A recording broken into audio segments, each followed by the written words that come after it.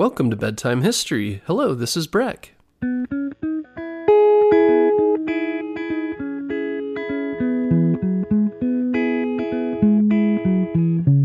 Guess what, parents? Bedtime History is now available on Storybutton. Storybutton is the easiest way to listen to our show without using screen devices like your phone or a tablet.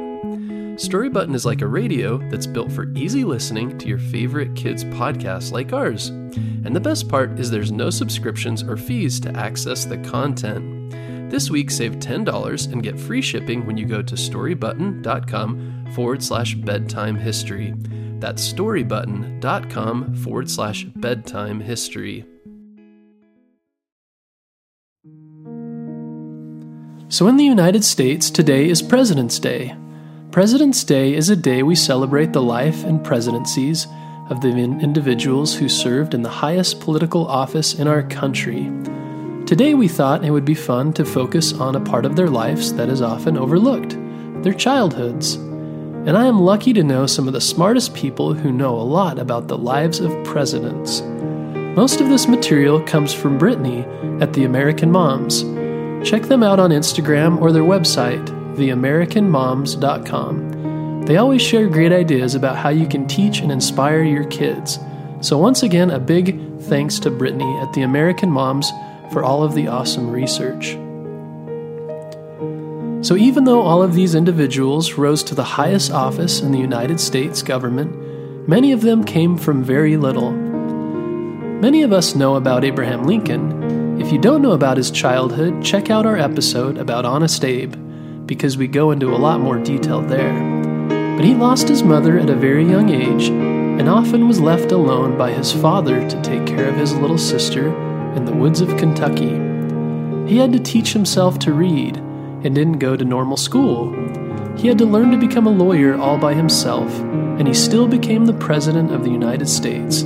That's pretty amazing, right? Andrew Jackson was the 7th President of the United States. The year before Andrew Jackson was born, his family immigrated, that means moved, to America from Ireland. Sadly, his father died just after Andrew was born, and his mother hoped Andrew would become a minister in their church. But he was a pretty wild kid, and that continued until he was an adult, so becoming a minister didn't work out. When the American Revolution started, that's the war where America fought for its freedom from Great Britain, Andrew and his 2 brothers joined the war. Andrew was only 13 years old. Can you believe that? Sadly, during the war he lost one of his brothers, and Andrew and his other brother were captured by the enemy, the British. While they were prisoners, they became very sick with smallpox. Eventually, their mother arranged for their release and they were set free. Millard Fillmore was the 13th President of the United States. Millard was also born to a very poor family. Like Abraham Lincoln, he was born in a log cabin to a family of farmers who often couldn't feed him and his brothers and sisters. Because they didn't have any money, they sent Millard to be an apprentice clothmaker.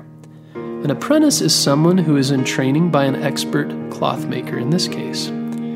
While Millard worked there, they paid his family a little so they could have food to eat. But as an apprentice, Millard was treated badly. They worked him very hard. Eventually, Millard saved up some money and bought himself his freedom. Then he walked 100 miles back to his family farm.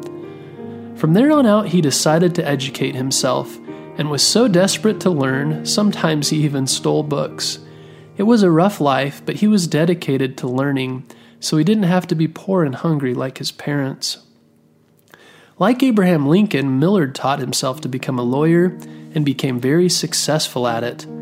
Often we think that the only way to learn is by going to school. But that's not true. The people who become the best learners teach themselves things, and you can do that too. And believe it or not, someday school will end, but it's important to enjoy learning and keep on learning anyway.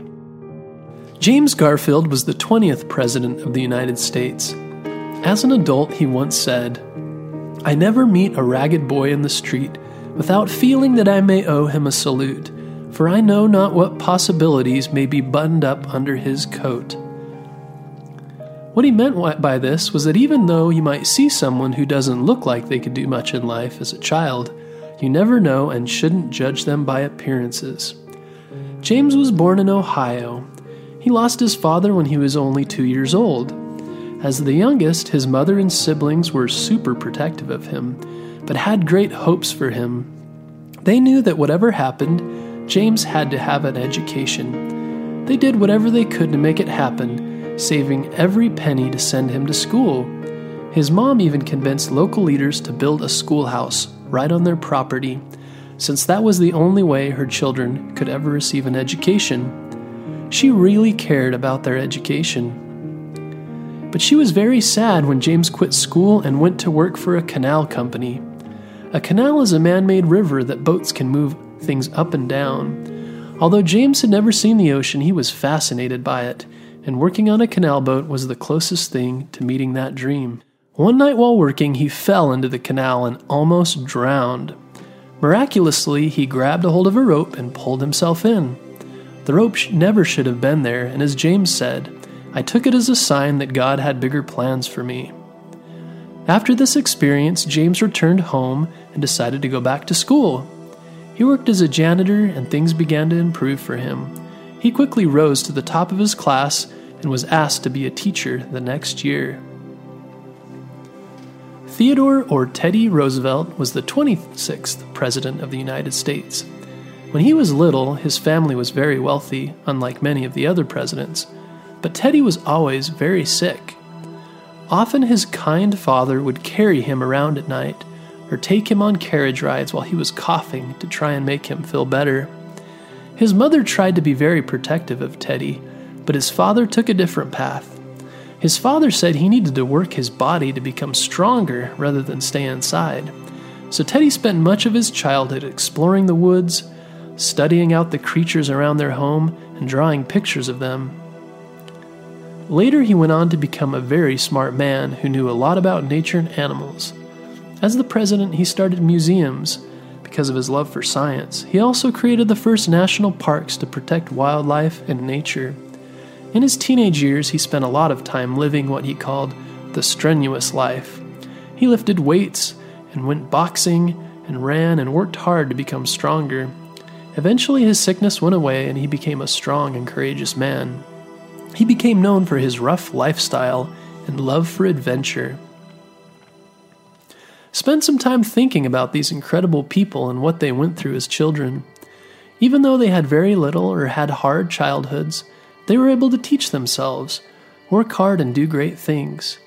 Teddy Roosevelt exercised and explored the natural world around him. That helped him to grow. Think about what you can do to improve your situation like these presidents did. As children, they are no different than you, but the choices they made all the difference. For you, it might be setting a goal to read a little more, or finding a new hobby that interests you, or helping a sibling who needs you. All of these little steps each day make a difference and change your character in ways that will last a lifetime.